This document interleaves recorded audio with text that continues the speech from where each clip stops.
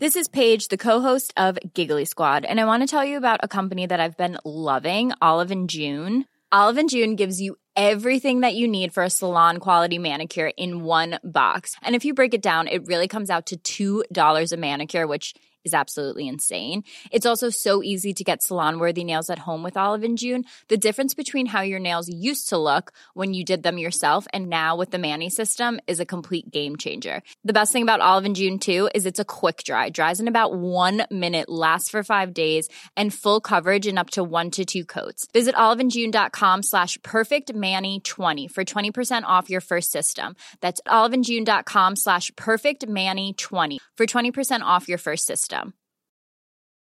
Hiring for your small business? If you're not looking for professionals on LinkedIn, you're looking in the wrong place. That's like looking for your car keys in a fish tank. LinkedIn helps you hire professionals you can't find anywhere else, even those who aren't actively searching for a new job but might be open to the perfect role. In a given month, over 70% of LinkedIn users don't even visit other leading job sites. So start looking in the right place. With LinkedIn, you can hire professionals like a professional. Post your free job on linkedin.com/achieve today. Many of us have those stubborn pounds that seem impossible to lose, no matter how good we eat or how hard we work out. My solution is PlushCare. PlushCare is a leading telehealth provider with doctors who are there for you day and night to partner with you in your weight loss journey. They can prescribe FDA-approved weight loss medications like Wegovy and Zepbound for those who qualify. Plus, they accept most insurance plans. To get started, visit plushcare.com/weightloss. That's plushcare.com/weightloss. Scoop B Radio, in your airwaves, on the plane, on the train, everywhere you need to be. I am Brandon Scoop B Robinson. Make sure to follow me on Twitter at Scoop B, Snapchat and Instagram at Scoop_B, and make sure that you subscribe to the Scoop B Radio podcast, available on all platforms: Spotify, Apple Podcasts, Google Play, TuneIn app, Stitcher app, iHeartRadio, or simply by visiting ScoopBRadio.com. The Chicago Bulls, will they make the playoffs or won't they? It's early in the season, and on the line to discuss all of the stuff going on with the Bulls is none other than NBC Sports Bulls insider K.C. Johnson. Sir, welcome to the podcast. Thanks for having me on. Yes, sir. The Bulls lost to the Toronto Raptors 93-92. What happened last night? It's another example of a team that does not know how to close out games, or at least to this point of the season has failed in closing out games. They are starting to play more competitively. They still do not have a win against a team with a winning record, but obviously we're in position to change that both Sunday in Miami and then Monday night at home against Toronto. It's pretty crazy that Zach LaVine has been involved in so many late game situations of late. Contrast to his decision to shoot a three-pointer in isolation at the end of the home loss to the Golden State Warriors. He chose to drive the ball this time and attack the rim, and took a shot over a double team that missed. And Jim Boylan said the game does not come down to that final play, and he's right. There were many other instances in that fourth quarter where the Bulls did not execute or came up short, and they have another home loss to show for it. For those keeping score at home, the Chicago Bulls are currently sitting at 8-17, 11th place in the NBA's Eastern Conference. Casey, when I look at these standings right now, two teams that legitimately surprised probably myself and a lot of other people are the Miami Heat, as well as maybe the Detroit Pistons. The Pistons or the Orlando Magic. The Pistons are in ninth place currently. The Magic are in the 8th seed. Some would argue that the Bulls being in 11th place, maybe if the Heat weren't so high up, and maybe if the Magic weren't 11 and 12, weren't there. Kobe White. I have to get used to saying that. Kobe White recently said that he could see the Bulls making the playoffs. The Bulls are a young team. Do you like the shift of Kobe White going to point guard? Is that his natural position? No, and I don't think it's a flat-out shift to point guard. I mean, it was a storyline for a day because, Jim Boylan talked about him being more of a lead guard situation. The Bulls don't even really use the term point guard because they don't really have one. They have a lot of guys who can handle the ball, but no true point guard from my estimation. He had 8 assists on Sunday in Miami, so that's why it became a storyline for a day. I've liked actually how the Bulls have handled Kobe White throughout this season because they haven't really put many labels on him. He's clearly not a point guard to me at this point of his career, and that's fine. He's a 19-year-old kid who's a talent and obviously goes through some feast or famine moments, but in those feast moments has, provided some huge games for the Bulls, and his scoring ability and his shot-making ability and his fearlessness, I think bode very well for his future. He's a big guard. I think as he learns the NBA game, he will be better in terms of a lead guard / point guard role. But as we all know, most good point guards in today's NBA are scoring guards, as well as point guards. So he does need to learn, how to run screen roll, how to defend screen roll, things like that. But I think the Bulls have used him very, very well. Another thing they've done with him is if he is hot, they've allowed him to close games, which I think is a nice weapon to have. The Bulls made headlines a few weeks ago when Zach LaVine and Jim Boylen seemingly were unhappy with each other. Do you think that come All-Star break or even in April, we'll look at that blow-up between the two of them and say this was a turning point, especially when Zach LaVine went out and scored a ton of points the next night after he and Jim Boylen had it out? Do you think that folks will look at that and say that may be a turning point for them to do well, or what do you look at that as? I mean, I look at it as another chapter in their ongoing saga. I'm not sure I would call it a blow-up. I mean, it was definitely something that Jim Boylen did where he singled Zach out with substitution in that early in that Heat game at home, and Zach, took exception to being singled out. Obviously it was good storyline for a day or two, but in terms of their overall relationship, here's what I would say. I mean, it was pretty well documented that Zach, had a little difficulty when Jim took over for Fred Hoiberg. Under Fred Hoiberg, Zach could really do whatever he wanted. He had free reign.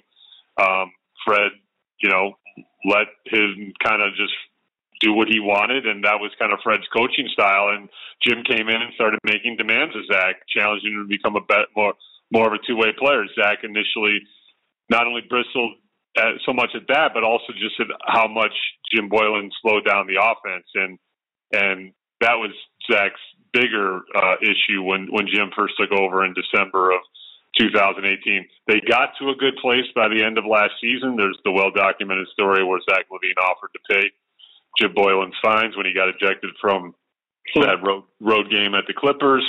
That's not allowed by league rules, but it was a nice gesture. And Zach saw how much Jim Boylen cared for him and his game. Jim puts a lot of time into player relationships, spends a lot of time with these guys in terms of film study and things like that. So Zach, got to a good place with Jim last season. And that to me is the bigger storyline from the latest incident. It was like, it kind of set back some progress. Like Zach was like, really? We're doing this again? And, Zach feels like he should be treated like a star. Now you can make the argument, it's certainly open debate whether he deserves that or not, because he's clearly the most talented player on the Bulls, but he's not been an all-star yet. So that's a whole separate debate. But as far as their relationship is concerned, I think it just kind of is what it is right now. It's something where Zach understands that Jim cares about him and his game, but there's going to be moments where the relationship is tested because of that challenging aspect that Jim has in his coaching style. Casey, is Jim Boylen? I was out there last month for the Lakers Bulls game. Is Jim Boylen really that throwback of a coach that he looks more like a '90s coach than a modern 2019 coach, 2020 coach? Like, I got the feel that people felt like he was just so stoic in the way he handles things with them. Is it just that they're a young team? What is it? Yeah, I mean, I'm not saying I have the perfect answer for that question. I mean, everyone's got a different opinion or thought on that. What I would say is, Jim's response is, since when is it being throwback or old school to hold players accountable? And that's all Jim is trying to do, is hold players accountable and challenge them. I mean, the example he always likes to remind people is, Greg Popovich would go at Tim Duncan all the time and nobody would say boo. Now, Obviously, Greg Popovich has a tad more cachet in this league than Jim Boylan, but Jim Boylan also likes to remind us that he worked for Greg Popovich once. So, but I don't know. It's like the old school thing to me is always kind of an interesting debate because clearly when Jim took over, he was doing some crazy things. I mean, push-ups and wind sprints in practice, things like that. That kind of stuff was very atypical NBA. Holding players accountable, I got no problem with that. I mean, all Jim is trying to do is get the most out of these players. The phrase that he likes to use is, my job as a coach is to take these players to a place that they can't go themselves. Now, that may run counter to some people's thinking in today's NBA, where obviously players have a lot of juice and a lot of power, and it's always been a players' league. I mean, the players are the talent. But I personally, in that small instance, kind of side with coaches. I got no problem with coaches trying to hold players accountable. Scoopy Radio on the line with NBC Sports Chicago's Casey Johnson. Riddle me this. Why is Thaddeus Young not playing a ton? The Bulls kind of remind me of the Knicks. They got a lot of forwards, a lot of different issues in the Knicks locker room versus the Bulls, obviously, but they have a lot of forwards and 3Ds or 4s and 5s. Is it position? What is it? I think I will answer that, and I think then getting Thad Young on your podcast for him to answer that would be a fascinating answer because I'd really like to hear Thad Young's thoughts on that subject. I mean, he's a professional guy, so when I've asked him about it, when others have asked him about it, he just said, you'll have to ask the coach. I'm just doing what the coach said. I don't know this for sure. I'm not reporting this. I'm not saying this. My guess would be that he's privately a little bit frustrated, surprised, whatever word you want to use. I mean, my point is, it's a great question. I don't understand why he's playing as little as he is. I understand that the future is about Wendell Carter Jr. and Lauri Markkanen, and even Daniel Gafford is getting a little burned now in that big man rotation. But Thad Young, to me, is just one of those, solid guys who will produce basically in any role you give him. And I understand he came here knowing he would be a reserve because Markkanen is starting ahead of him. But they've stayed away from trying him at the 3, even with Porter and Hutchison, on the shelf. Mm-hmm. That's fine if you want to go that route. But I think that he needs to be out there a little bit more. I would be in agreement with you on that one. I agree wholeheartedly. Scoopy Radio talking to Casey Johnson. The Bulls. With Lauri Markkanen and Zach LaVine, you would think a pick and roll's dream, causing havoc and more. I guess this question is simple. If Zach LaVine is not the guy that's on, the Bulls go to who? Who's number 2? Oh, to me, it's Lauri for sure. And that is a mystifying aspect to this team is why have those two not been able to consistently play well in the same game? It does seem more often than not when Zach goes off, Lauri does not, and vice versa. You're preaching to the choir. You would think LaVine, Markkanen, pick and roll or pick and pop would be a nightmare for defenses to defend. I think that action should be run more often. It sounds simplistic, but it's a pick and roll league, and if you put your 2 best players in an action like that, defenses have to make a choice. Markkanen, I think, has started to play a little bit better of late after that crazy slow start that nobody could figure out, including Lauri. But the reason why it's a consistent storyline of, why can't Lauri and Zach play well at the same time is because it keeps happening. It seems like when one goes off, the other doesn't, and vice versa. And then Wendell Carter Jr. Scored 14 points in the loss against Toronto the other night. He told me this summer that basically everybody knows he can play defense. He wants to create a go-to move offensively. He wants to be more known offensively. What have you seen in his growth this season? I've seen fits and starts. I mean, he doesn't get a lot of stuff called for him, which I'm in the minority here. I'm fine with that. I mean, I think you got enough guys who got to eat, especially when Otto Porter comes back, if he comes back. I think his role is kind of the defensive-minded center. I know he's got offensive skills, but the Bulls don't really need him to be a dominant offensive player. I do think that, there's times where he looks like he's either been coached or it's in his head that he shouldn't shoot the mid-range, top of the key foul line jumper. I think that should probably be incorporated in his game a little bit more. The comps coming out of Duke were that, he could be an Al Horford type, and obviously Al Horford has that shot even out the three-point range in his arsenal. So that's something I think Wendell could consistently develop, and I think, the Bulls should employ that. But I hear a lot of noise about how he needs to get more shots, more touches, and I can understand that side of the coin. I'm on the other side of the coin. I think you got enough offensive-minded players, and Wendell's main role for this team is to defend and rebound and kind of just, score off of second chance opportunities, things like that. Derrick Rose is starting to show why Detroit Pistons signed him. The other night he hit a huge shot against the New Orleans Pelicans. In your mind, what did you think of that shot last night? Well, I mean, I think it's pretty well documented that I've been a pretty big Derrick supporter throughout my career. My stance on Derrick is always this: whenever he's been healthy, he's played well, and when he's been injured, he hasn't. It's pretty simple. Or when he's coming back from an injury or rehabbing, he hasn't obviously played as well. But even that Knicks season where he played the full season, he had good numbers that year, and so if he's healthy, he's still obviously a force in this league. I mean, you don't score 50 points in the NBA like he did last season for the Timberwolves without still being able to play at a high level. And, the fact that he's, in that role that he is with the Pistons and they look to him late in games doesn't surprise me. And on a personal level, especially because I don't cover him on a day-to-day basis anymore and I can be a little less subjective about him, I'm happy for him. He's obviously been through a lot. And persevered through it. And, if he's healthy, he's still a very legitimate player in this league. There's no question about it. I've asked Lawrence Holmes this question. I've asked Scoop Jackson this question. I've asked Will Perdue this question. I want to ask you, why is it that Chicago seems to not, or rather, let me rephrase this a little bit. Do you think that it's hard for Chicago to embrace Derrick Rose because of such the legacy or such the bar that Michael Jordan set in Chicago? I don't think it has.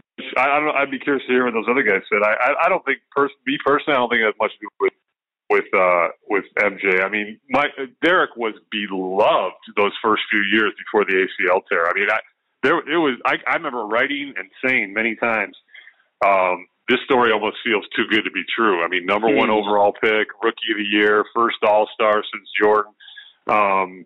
It was just youngest MVP in league history. It was like a storybook tale. And then to me, in terms of Chicago not embracing him, the clear delineation point was when he tore his ACL and then chose to sit out the 12-13 season. For whatever reason, that touched a nerve with a certain segment of the fan base. I'm not going to say all. You can't make blanket statements like that, but right. But certainly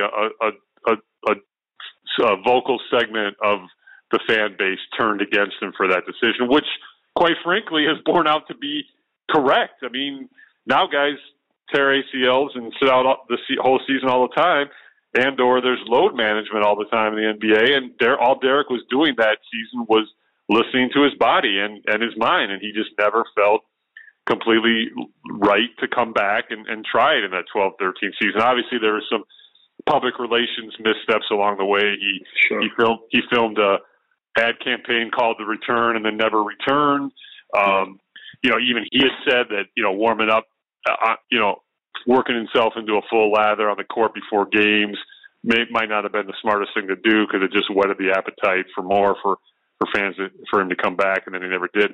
But I personally never had a problem with Derrick choosing to sit out that whole season. I mean, who are we to judge another person's career or body or mind? That's their career. That's their body. That's their mind. So, but I think it has way less to do with MJ's shadow and more to do with that 12-13 season.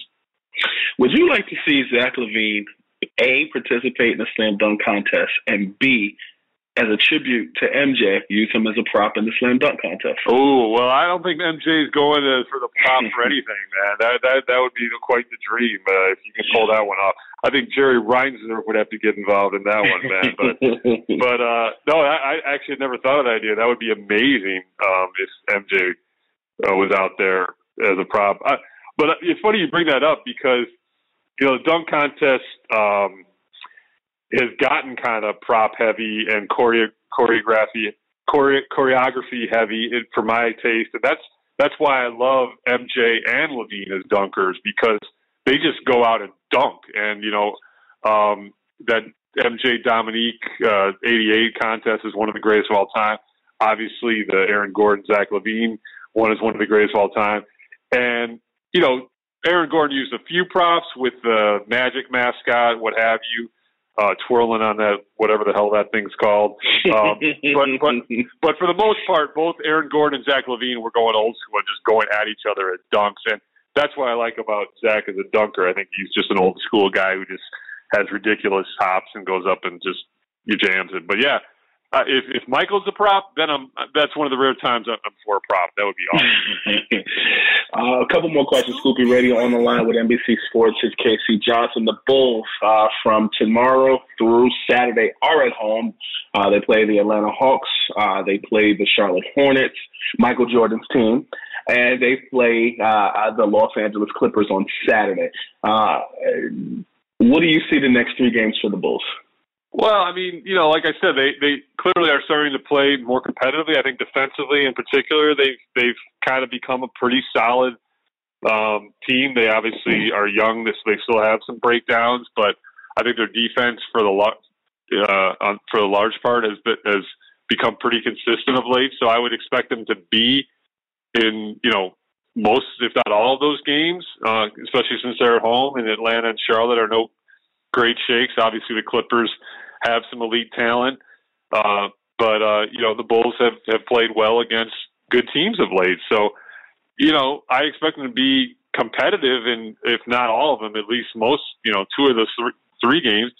It's just whether or not they can close. And to this point, you'd have to give them an F in that for that grade in that department for this season. They've been in too many games in the fourth quarter, or blown too many fourth quarter leads where they just, that's going to be their albatross until they prove otherwise. Christmas is coming up. The cool part about Christmas for you, looking at the Bulls' schedule, is that you'll actually be home. They play Orlando on the 23rd, and then you guys are at home the 28th against the Atlanta Hawks again. What are you doing for Christmas? Well, hopefully I'm not covering a coach's firing. No, I'm kidding. I want to make clear I'm kidding because he's not getting fired. But I have covered two of those on Christmas Eve, as everyone who's a fan of the Bulls knows. So I am going to be with my family here in Chicago, which is obviously a good thing. And I've covered the Bulls long enough, obviously, to know when they play on Christmas Day every year, and that can be a cool thing, and it can be, kind of an annoying thing. So I've run the gamut. I've been covering the Bulls when they're great, and on Christmas Day extravaganza, which is very cool for the league, and then when they're obviously not as good, and you get the day at home with the family. So this year I get the latter. Your favorite Christmas Day Bulls game as a reporter? That's actually a good question. I probably would say the opener at the Lakers when Rose hit the game winner, just because it was such a weird start to the season. I mean, because of the lockout, and you're opening on Christmas Day in LA. It was a little depressing to be in LA on Christmas Eve. I'm not going to lie, but obviously a cool game, and you don't usually have a season opener on Christmas Day. And the fact that Rose hit that game winner made it even more memorable. I mean, I covered, obviously, not as the lead beat guy back when I worked for the Chicago Tribune, but as like a sidebar or helper guy. I covered, some Michael Jordan Christmas Day games, so those are always fun too. But I'm going to go with the Rose one. That was a very memorable game. I like it. Scoop, you ready on the line with Casey Johnson. Brother, you are off the hot seat. I appreciate your time. Thank you. All right, man. I'll talk to you soon. Okay, have a good one. Scoopy